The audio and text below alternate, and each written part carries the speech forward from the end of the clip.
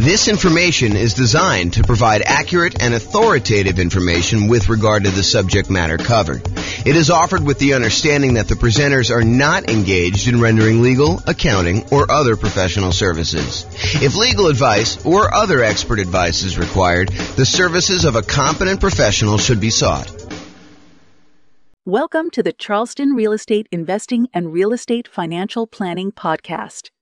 Learn all about investing in real estate in Charleston, South Carolina, with a combination of real estate financial planning and modeling with numbers specific to Charleston, plus syndicated, more generalized recordings of live and pre-recorded real estate investing classes, not all of them specific to Charleston. Be sure to stay tuned after the podcast for a message from our sponsors.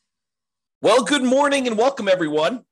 I am your host, James Orr, and this is another class in our series on the dangers, the warnings, the downsides, the risks of investing in real estate.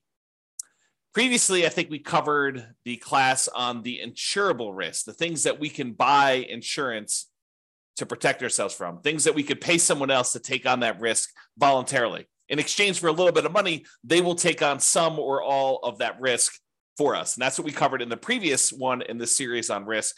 But today we're going to talk about the risk of down payment size when investing in real estate. So I will introduce you to a couple new concepts. These are going to be concepts that we'll talk about. I've talked about them before. Actually, in fact, I had a whole class on these two particular concepts, but we'll talk about them again when we talk about measuring risks. So we'll eventually get there, but today I'm just going to introduce you to the topic, and then we'll talk about how the amount you put down into a real estate deal impacts how much risk you have and how to think about that risk and how to mitigate it if possible. So this is sort of the quote for the theme that we are on, the risk theme, and that is a quote from George S. Patton. The time to take counsel of your fears is before you make an important battle decision. That's the time to listen to every fear you can imagine. When you have collected all the facts and fears and made your decision, turn off all your fears and go ahead. So one of the things I'm emphasizing in today's reading of this particular quote is when you have collected all the facts. So one of the things I'm going to go over today is I'm going to show you historical data as to how likely we are to see a drop in home prices and how severe those drops are. So we will look at the Case-Shiller data and look at how frequently these things happen. And then we'll look at it in the kind of like view from the lens of down payment size and how if we see a pretty significant decline in property values, like how that is impacted by how much you have invested in the deal, what your down payment that you are there. So the question is, what are your fears relating to real estate? And if you want to reach out to me, you can tell me if you have certain fears. I will try to cover a bunch of different ones in our series. We're doing about one of these a week. We're doing daily classes live. And then the daily classes get published to the podcast once per week. So a week's worth of live classes becomes a month's worth of classes on the podcast. I think I'm just about to enter February. So this will be either late January or very early February of 2024 at this point. I'm recording this May 18th of 2023. And basically, if you are attending live or on the Substack or part of the coaching program or something like that, you'll get access to this stuff early, but the podcast stuff is slightly delayed. So you'll see this almost like movies. You can see it in the movie theater right away, or if you want to wait for it to come on to cable TV, you can wait 6 months or a year, whatever it is. So it's we're about 6 months, 7 months out at this point. All right, so let's talk about this concept of resiliency. I invented these ideas as a way to measure risk when we were doing a bunch of analysis on the real estate financial planner software that I wrote. So one of the things I was always curious about is when you're looking at someone's portfolio of properties, and you can look at this on an individual property too, but I like to look at it on a portfolio. And I wanted to know how resilient someone's portfolio was to a decline in rent or to a decline in home price. And for rent, it was like, how much can rent decline before they would have negative cash flow? And I like to think about it in terms of two things. I like to think about it in terms of the dollar amounts that rent can decline, and then also the percentage. Because I think thinking about those in both ways is important, and it's slightly different. So sometimes a portfolio will have, a mix of some free and clear properties and some highly leveraged properties. And so if you have a dollar amount decline in rent, then the properties that are free and clear, they have less cash flow, but their cash flow doesn't go to zero. And in that way, when you think about like how much it can decline over when you have a free and clear property, they are very resilient to a drop in how much rent is being collected before they would have any type of negative cash flow. But the ones that are highly leveraged, that only have, $50 a month in cash flow or $100 a month in positive cash flow, if rents were to drop by $50 or $100 there, then we could actually see negative cash flow. But if you look at the whole portfolio of someone who has some free and clear properties and some of these properties that are highly leveraged, and we see rents decline on all of the properties at the same time, well, the ones that are free and clear, they add significantly to the resiliency, the overall resiliency of the portfolio, because those are still going to have positive cash flow, even if some of the other properties start to have negative cash flow.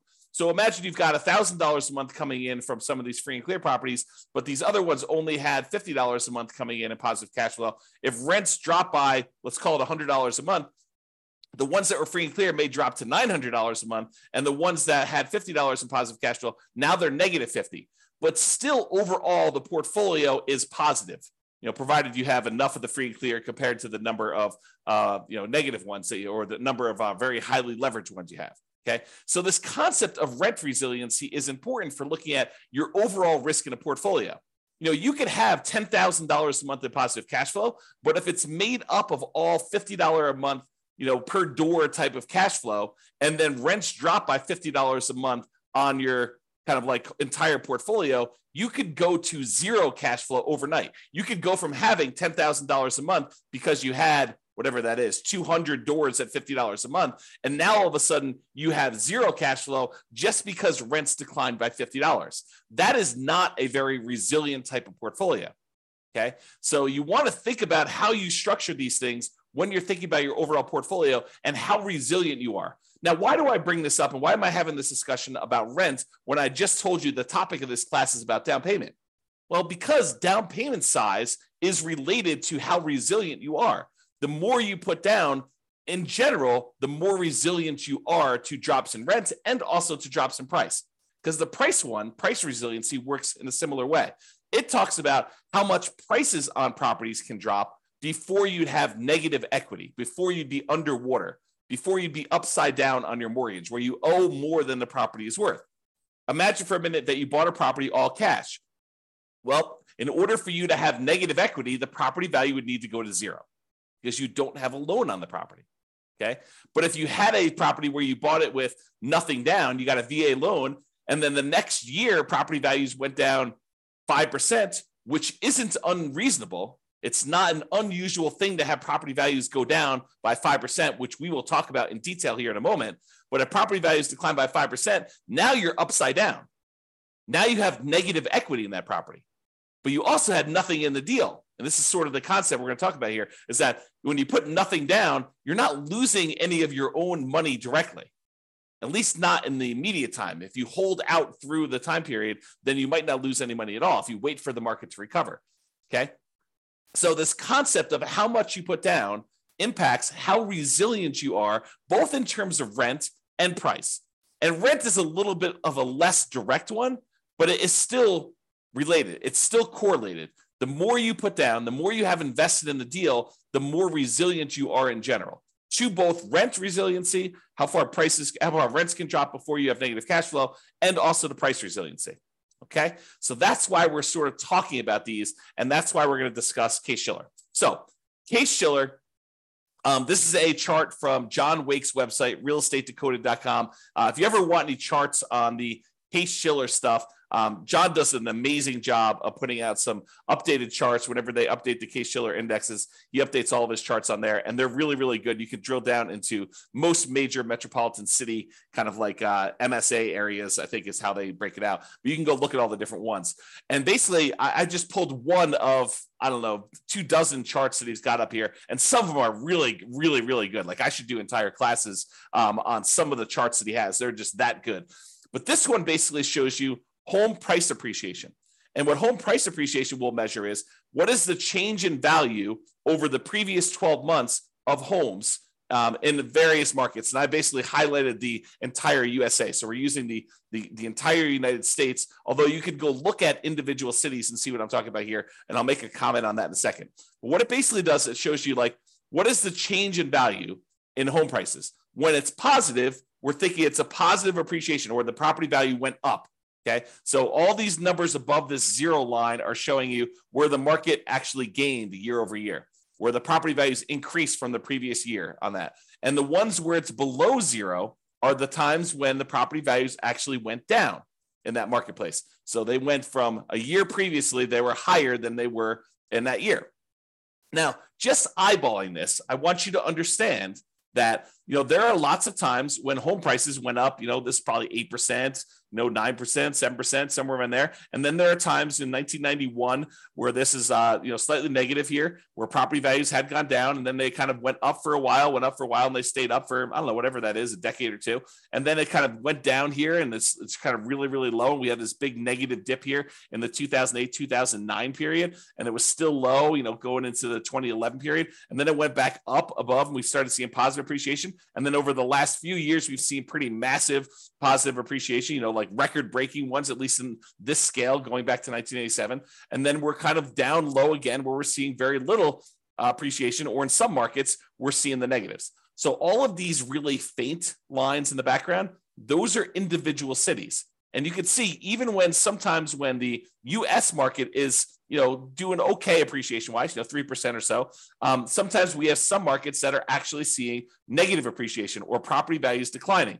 And some markets suffered a lot worse than the overall U.S. market did. Like during this example decline during 2008, 2009, we saw values drop to 35% or so doing this. Okay, so markets do matter, and some markets here were up a lot, like over 50%. And you could see over this thing where just most recent time, 2021 to 2022, we had some markets pushing 30%. Kind of like appreciation rates there. The U.S. one, it looks like it's around 20% or so. But there were some markets that didn't go up quite as much. Not any that were negative during this time, but you could see that there's a wide range of these values. So what I want you to take away from this chart is, number one, it's a limited data set. This only goes back to 1987. And I actually, when I went to the source of the data, the source of Case-Shiller, and I'm going to show you 133 years worth of data for this here in a little bit, and I'll summarize a lot of it for you. But I want you to realize that home prices can go up and they can go down. And this is showing you the year-over-year appreciation rate. This can vary by city. And just like it can vary by city, it can vary by individual property. It is possible for your entire market to be going down, but the one property you bought because you bought in a very desirable, very high demand part of town could actually go up in value, even though your entire city is down, even though the entire United States is down. It's exceptional, but it can happen. I want you to realize that this can vary by city, it can vary by the individual property, and this can change in the future. Just because the historical data suggests that this is the range of values that we've seen in the past, it does not mean that that is what we will see in the future. It could be better, it could be worse, it could be different. I will say it's likely to be different. There's a saying, I think it's attributed to Mark Twain, but the history does not repeat itself, but it rhymes. And so I think that's the idea here, is that we look back at history to say, hey, what has been reasonable, right? I don't want to be using, negative 10% to positive 10% for appreciation rates when, the numbers are really negative 1,000% to positive 1,500%. You don't want to use something that is off by that magnitude. Even though it could happen, I think it's reasonable to say, look, I looked at 133 years of history based on this, and this is what it told me. So let's go ahead and start with those assumptions. Sure, we could have some extreme outliers where it's better or worse than what that is, but let's use that as kind of a baseline. Okay, So now what we're going to do is we're going to look back over 133 years worth of data to determine what's typical in the past. But before I do that, I just wanted to show you this really cool chart that they've got on the Yale.edu website for the Case-Shiller stuff. And this chart just shows you the historical interest rates, what interest rates have been since 1890, going all the way up to 2023, I think is where we are right now. And one of the things I want to point out to you is that while interest rates feel like they're up a lot, and they are up a lot from the relative low we had in the last few years, if you look at the really big picture of 133 years worth of data, we're not that high. And I think I showed this. I created this new tool that allowed you to put in what the current interest rate is. And I showed you using a meter of like how high we are using all of the historical data. And I think we were using like 7% or something like that for a class I taught. And like the interest rates were higher like 50% of the time. So this is not a relative high. It is, well, I guess it's a relative high compared to like 3 or 4 years ago. But like when you look at you zoom out really, really far, it's not that high. We're nowhere near what we were at all-time highs. Okay. So I just want to give you some perspective on that. But the interesting thing is this plots interest rates plus the population. So it shows you population growth over time. Plus it shows you the real building costs, what it costs to build properties. Kind of shows you that over time. And then it shows you real home prices as an index. And you can see how that has changed over the last 133 years. So I don't know if you're interested in this particular chart, you can go to the Yale website or pause the screen if you're watching the video and check out this particular chart. I find it pretty fascinating just to see a long-term historical perspective of all of these different things shown on the same chart at the same time. Okay. So what I did was this. I went back to the Case-Shiller website, the one on Yale, and I pulled down the raw data.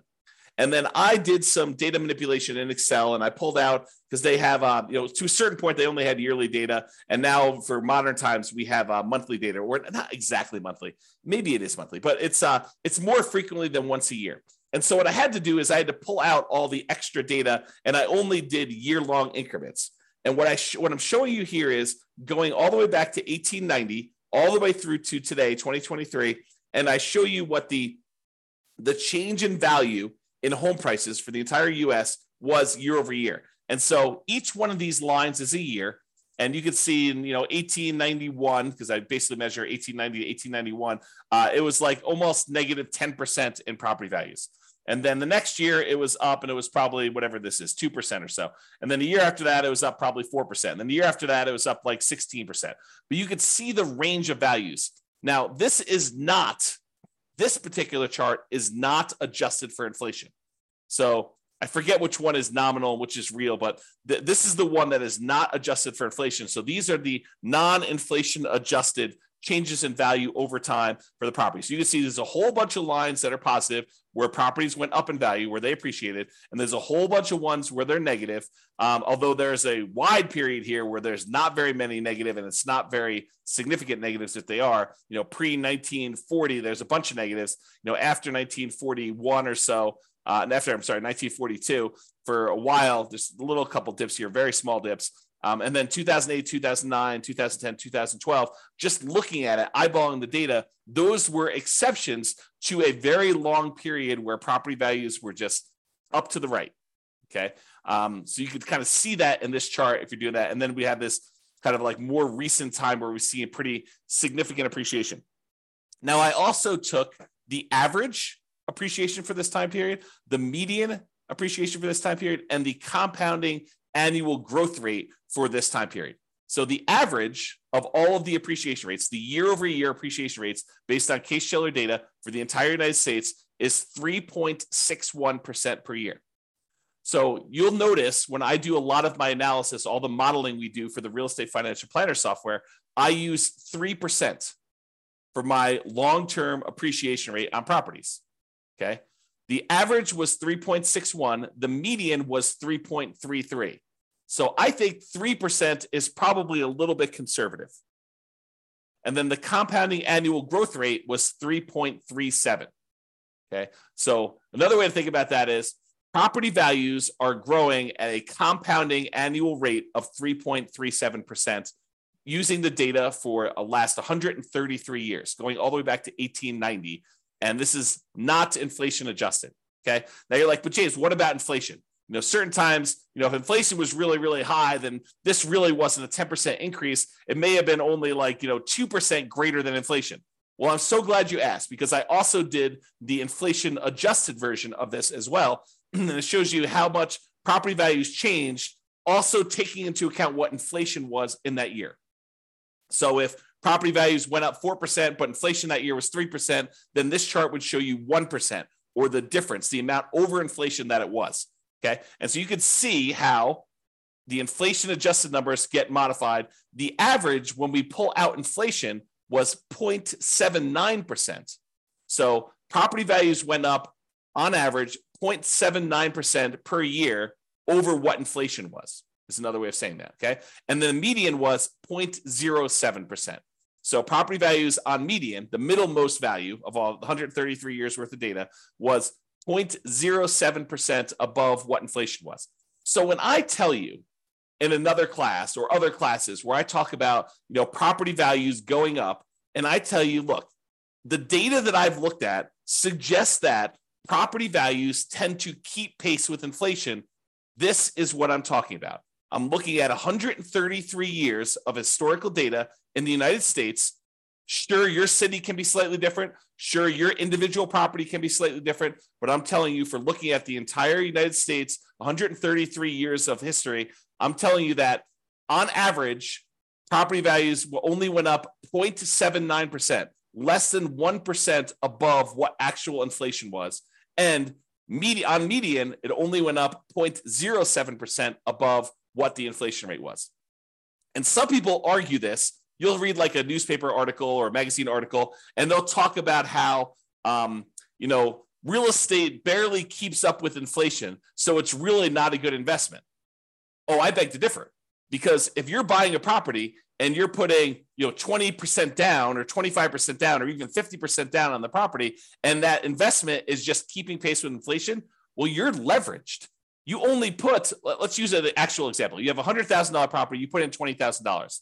If inflation was 3% and the property actually went up 4% in value, then the property value went up $4,000 on $100,000. Okay. But it really, for inflation reasons, it only went up $1,000.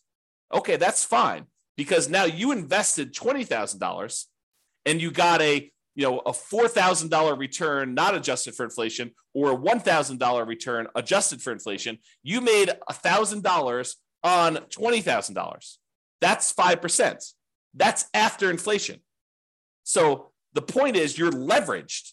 You're getting a 5-to-1 return because you are 5-to-1 leverage. You put down 20% or 1/5 of the property value. If you put down half, you'd be 2-to-1 leverage. If you put down a third, you'd be 3-to-1 leverage. If you put down 5%, you'd be 20-to-1 leveraged. If you go and you do the nomad strategy, you get 20-to-1 leverage. So you're getting 20 times what the leverage factor is. Okay. So when we talk about this, if property values are keeping pace with inflation, that's awesome if we are leveraged, because it means we're getting a leverage return above inflation. Okay. So the compounding annual growth rate for the inflation adjusted one is 0.56% per year. Okay. Now, I just wanted to show you these so that you can understand how inflation adjusted works and how the inflation one works. So you can kind of see these. If you want to kind of pause the chart, you can look at those and get a feel for all the stuff. Okay. Now what I did is I said to you, okay, we can look at this chart and we could say, okay, how many of these were, below, what did I do here? Below 15%. Whoops, right here. Below 15% decline. And we could add up and try to figure out how many of these were below 15%. And we could see that there were 8 that were in this range of negative 14.6 to negative 9.6 appreciation rate. So there were 8 values where they were below these numbers. Okay. And there were 17 values between negative 9.6 and negative 4.6. So 17 times out of 133, we saw this range of appreciation rates. And there were 46 years out of 133 is a better way of saying that, where it was between negative 4.6 and 0.40. So almost zero. Okay. And then 34 years out of 103, where property values went up basically somewhere between 0 and 5% and change. And then 20 years where property values went up between 5.4% and 10.4%. And then there were 5 years where it went up between 10% and 15%. I'm rounding. And then one where it went up between 15 and 20, one where it went up between 20 and 25, 0 where it went up 25 to 30, and one where it went up between 30 and 35%. Okay. I rounded to make it a little easier to say it. But if you want to look at the chart, you can see the actual data, okay? And it shows you that these are the more common numbers because they occur more frequently. And this is the range of what we might expect to see. There's times when property values go down. And it happens, what I would say is relatively frequently. I mean, not like extremely rare, but 8 times out of 133, we saw a decline of this amount, and 17 times out of 133, we saw property values decline this amount, and 46 times we saw property values decline this amount. So we definitely have, when you add all these up, we definitely have a significant portion of time where property values have declined. And then we see all of these where property values have gone up. All right. I just summarized this a little bit better, and I'm showing you fewer buckets to make the lesson clear. So 66 times out of 133, property values declined. They were less than 0 as far as appreciation rate, not inflation adjusted. Okay. 37%, not percent, but 37 times out of 133, the property values went up somewhere between 0 and 5%. So 37 times out of 133, property values went up between 0 and 5%. And then 21 times out of 133, property values went up between 5 and 10% in a year. And then 9 times out of 133, it went up greater than 10%. So we could see just this feeling of what is happening. Now, why am I making a big deal out of this when we're talking about the amount of down payment? Well, I want to talk about the risk matrix. And I think I introduced this in the class we did last time on risk, but I've also taught this previously. And what I want to show you is this idea of risk matrix. So the risk matrix is like in this case, a 3x3 square, although it's rectangular shape just because of the width. And it shows you severity across the top. So these are the lowest severity events. And then these are the highest severity events. So 1 is a low severe event, property values moving very little in this example, or really large severity events where property values moved greater than 15%, greater than 15% appreciation or greater than negative 15% negative appreciation is what we're looking at there. And then we have on the left-hand side, how likely is this to happen? Lowest likelihood is a 1, very low probability of this happening, maybe 1 year out of 133. And then you have a high likelihood, where 1/3 of all the years this happens. And you can see that the risk for us is where we have something that is very severe, a very large negative event that can happen to us, a very large, ugly thing, bad thing that can happen to us. And also it is very common to happen. This is the highest risk right down here. Okay. The low risk things are things that are not very severe. Okay. So property values went down 1% last year. Oh, ho hum. Big deal, right? And they're not very likely to happen. This happens once every, 100 years. Like that's not a real number, but I'm sort of making it up as an example. So you can see low severity and low likelihood as an example. All right. So this is the generic version of risk matrix and how it works. Now what I'm going to do is I'm going to plug in the actual data we saw from Case-Shiller data into a modified version of this risk matrix, which I'm calling the risk matrix for appreciation. And this shows you how frequently things happen and how big of a deal they are, what the severity is, okay? And I added an additional kind of like a section for severity just because I had enough data to break it out reasonably. And so instead of it being a 3x3 thing, now it's a three scale for likelihood and a 5 scale for severity. So severity 0 means that the property value went up, okay? Because that is not a bad thing that could happen to us. I basically said, okay, this is not a severe negative event. So I'm saying, look, these are increases in property values. So a severity of 0 for us in this particular discussion is property values actually went up and it wasn't a bad thing for us, okay? And so the likelihood, the lowest likelihood for us to actually see property values go up here, the lowest likelihood is we're likely to see a greater than 10% increase in property values. That happens 7.7% of the time. So 7.7% of the years had a property where property values went up year over year greater than 10%. Okay, so not very likely, only 7.7%, but the increase was positive. Okay, now the next likelihood is 15% of the time, property values went up between 5% and 10%. So we saw an increase of property values between 5% and 10%, 15% of the time. And then the most likely, again, with no severity, property values went up 0 to 5%, like a small increase in that sort of inflation range, 0 to 5%, 25.6% of the time. So about a quarter of the time, property values are increasing between 0 and 5%. Okay. About 15% of the time, they're increasing between 5 and 10%, and 7.7% of the time, they're increasing more than 10%. So if you're thinking to yourself, look, I'm modeling my properties, I'm doing my deal analysis, and I want to use 10% for my property appreciation. You're basically saying, hey, based on 7.7% of the historical data, property values went up greater than 10%. But you think it's a good idea to use that number for your modeling, especially modeling out over a very long number of years. Probably not a good idea. If you want to go and you want to use a reasonable number, I'm using this sort of like 0 to 5% number where 1/4 of the time, so I usually use 3%, 1/4 of the time, the property values are likely to do that. Now, are there times when they decline? Yes. I'm so glad you asked. So as far as severity goes, there's a small decline, which we'll call 0 to 5% decline in value. There's a medium decline, which we'll call 5 to 10% decline in value. And then a large decline, which is 10 to 15%, and then catastrophic, greater than 15% decline. Okay. So for a small decline, 0 to 5% drop in property values, that happens 34.6% of the time. So 34.6% of the time, we are likely to see a property actually drop a little bit in value.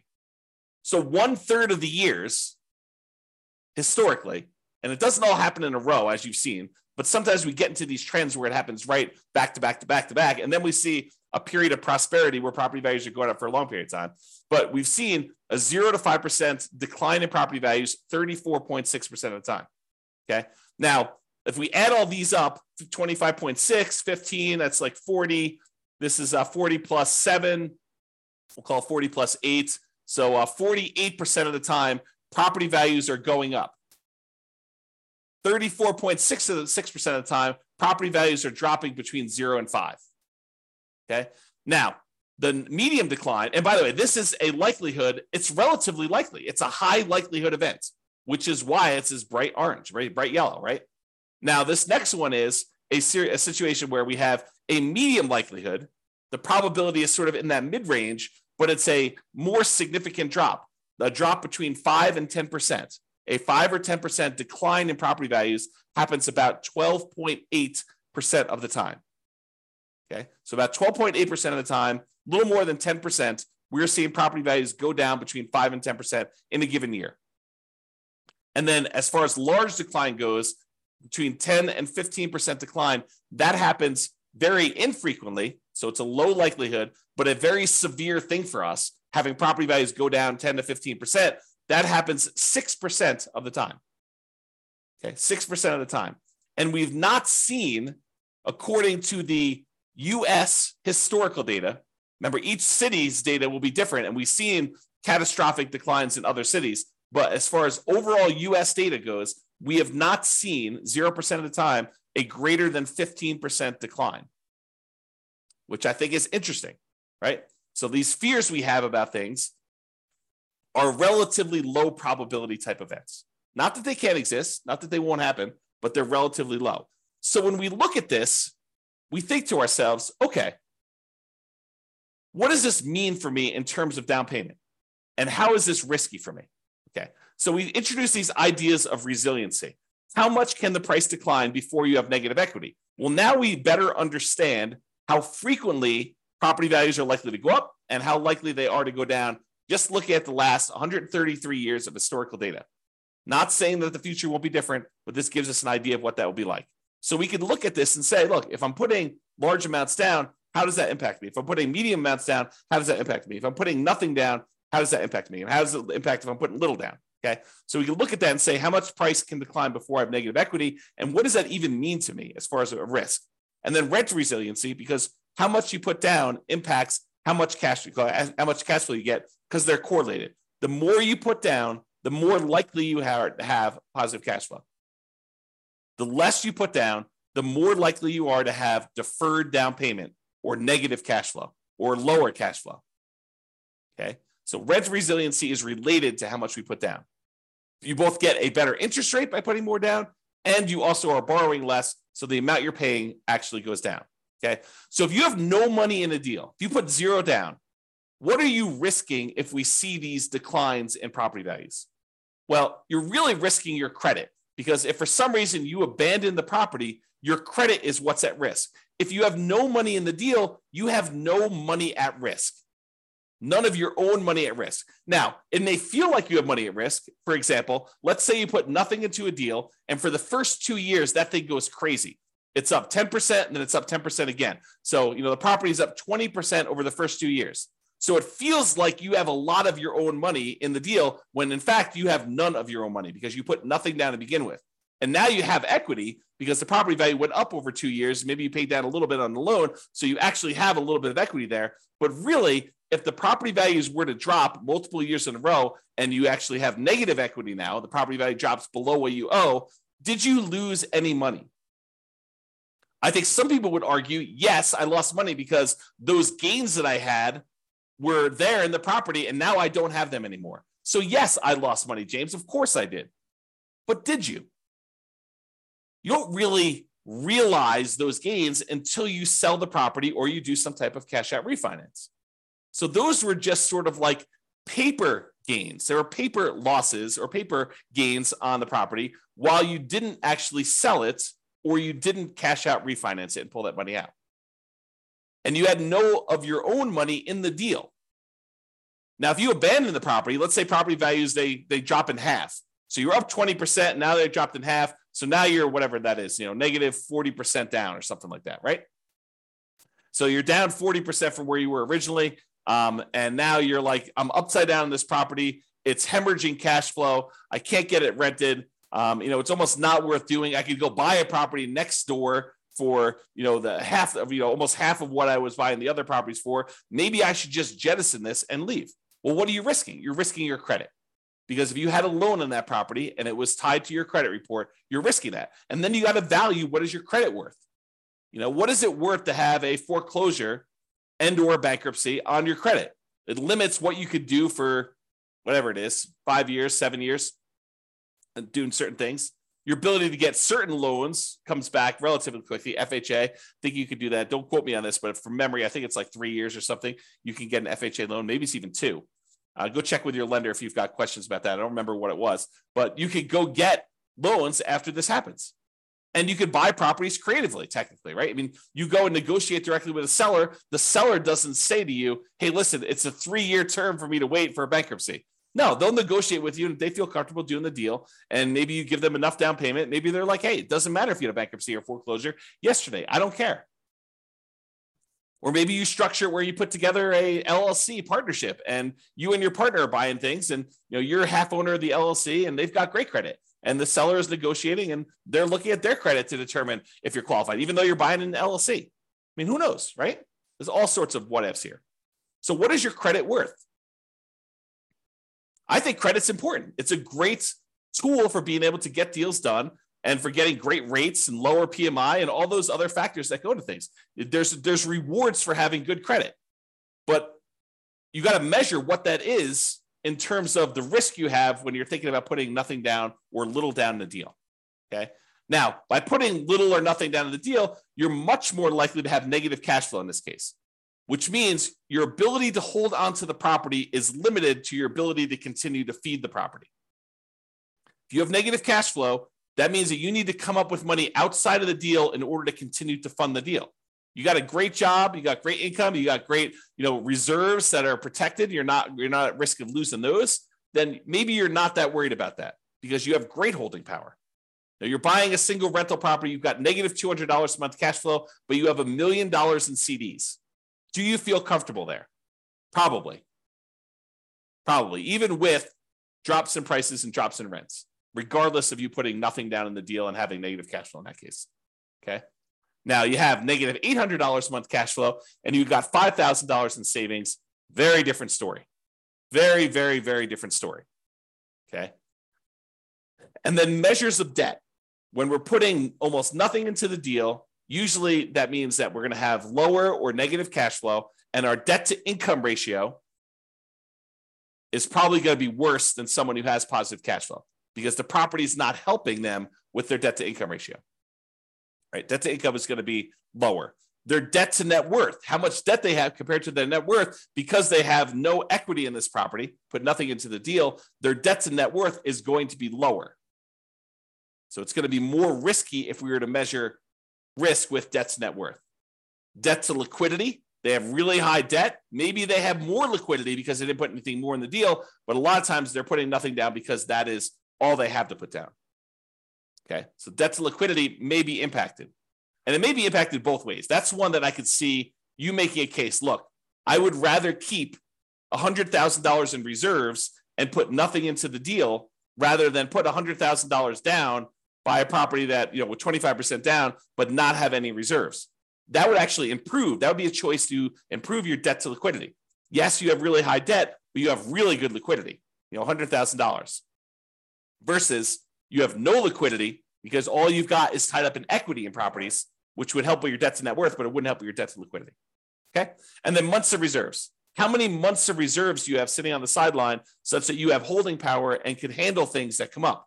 Can you handle repairs and vacancies and capital expenses and time to do marketing for your properties? Months of reserves is kind of like almost like a special ability, a superpower that allows you to kind of like hold through a lot of these different things.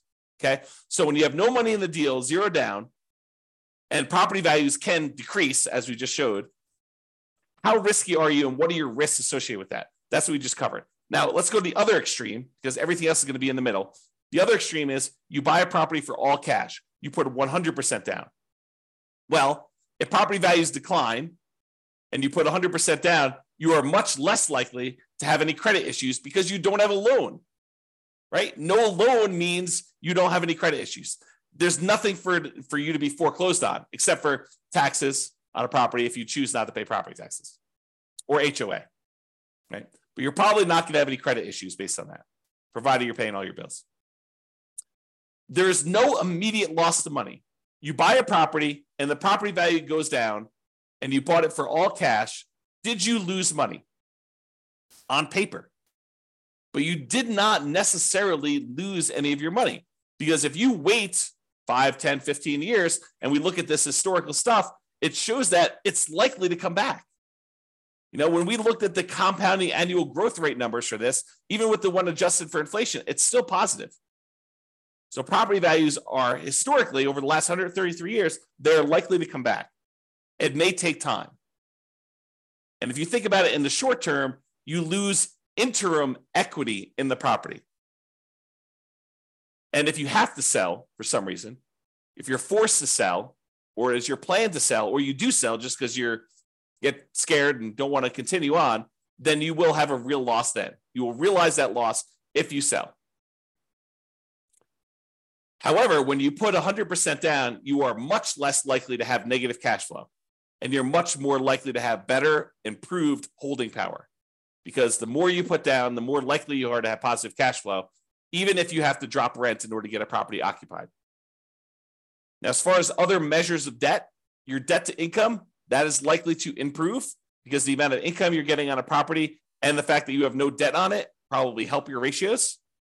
From a debt to net worth perspective, you again have no debt on the property and your net worth is also higher because you have this money tied up in the property. So that gets improved. As far as debt to liquidity, not so much. You're giving up liquidity, but you don't have any additional debt. But the liquidity number is also lower. So any of your other debt is weighted heavier because you have lower liquidity. You took $400,000 you had sitting on the sideline in liquid cash, and now you tie that up in equity in a property, means you now have $400,000 that you do not get to include in your denominator when you're calculating your debt, the total amount of money you have in debt, compared to how much liquidity you have or how much liquid cash you have. That hurts. And as far as months of reserves go, by taking a lot of money and putting it down, you tend to have less months of reserves. Although it does help you that the amount you need in reserves on a free and clear property is much lower than the amount you need in reserves on a property that has debt. If you have a mortgage payment of $2,000 a month and you want 6 months of reserves, you need your taxes, your insurance, maintenance, all the property management, all the stuff you need on the particular property, plus $2,000 a month times 6 for the mortgage payment. When you no longer have the mortgage payments, that goes away as part of a reserve requirement because you don't need to have the $2,000 a month in reserves because you don't have a mortgage payment to have reserves on. So it lowers how much you need to have in reserves for that particular property. Okay. Now, I covered the two extremes, nothing down and 100% down, and realized that they eventually merge together, right? There's a gradation between the two. So it goes everything in between 0% down to 100% down. You decide to put 5% down, you're closer to that no money in the deal situation. You decide to put 75% down and borrow 25% to buy the property, you're much closer to that 100% down. Okay? So in conclusion, life has risk. When you choose to invest in real estate, you are choosing to accept additional risks. As we covered in the previous class, some of these risks you could pay money to a third party and they could either mitigate them, reduce them significantly, or completely eliminate them. You can get the risk completely off your table in exchange for paying someone else a small fee. Okay. And the amount you invest in a deal or leave in a deal, if you think about it that way too, it's the same idea, changes what risks and how severe or likely those risks are for you to realize. Okay. It changes the characteristics of what the risk and what you're putting at risk and how that is impacted. And I hope you understand a little bit better now how likely property values are to decline or go up in value and what the range of that is historically, and that it can vary based on city, individual property, a whole bunch of different factors like that. All right. So hope you enjoyed the class. This has been James Orr. Have a great day, everybody. Bye-bye for now. With home prices up, mortgage interest rates up, and rents up, but not quite enough to counteract the higher prices and interest rates. Cash flow on rental properties in Charleston is harder than ever. Book a call with the Real Estate Financial Planner to apply our proprietary 88 strategies to improve cash flow on your rentals. See the show notes for a link to schedule your call and improve your cash flow today. If you're a real estate agent, lender, or professional in Charleston that wants to help our real estate investor listeners, consider reaching out to learn about collaboration opportunities with this podcast. We'd love to add more value to our listeners by having you assist our investors buy, sell, and finance their real estate investments. See the show notes to schedule a call to discuss collaboration opportunities.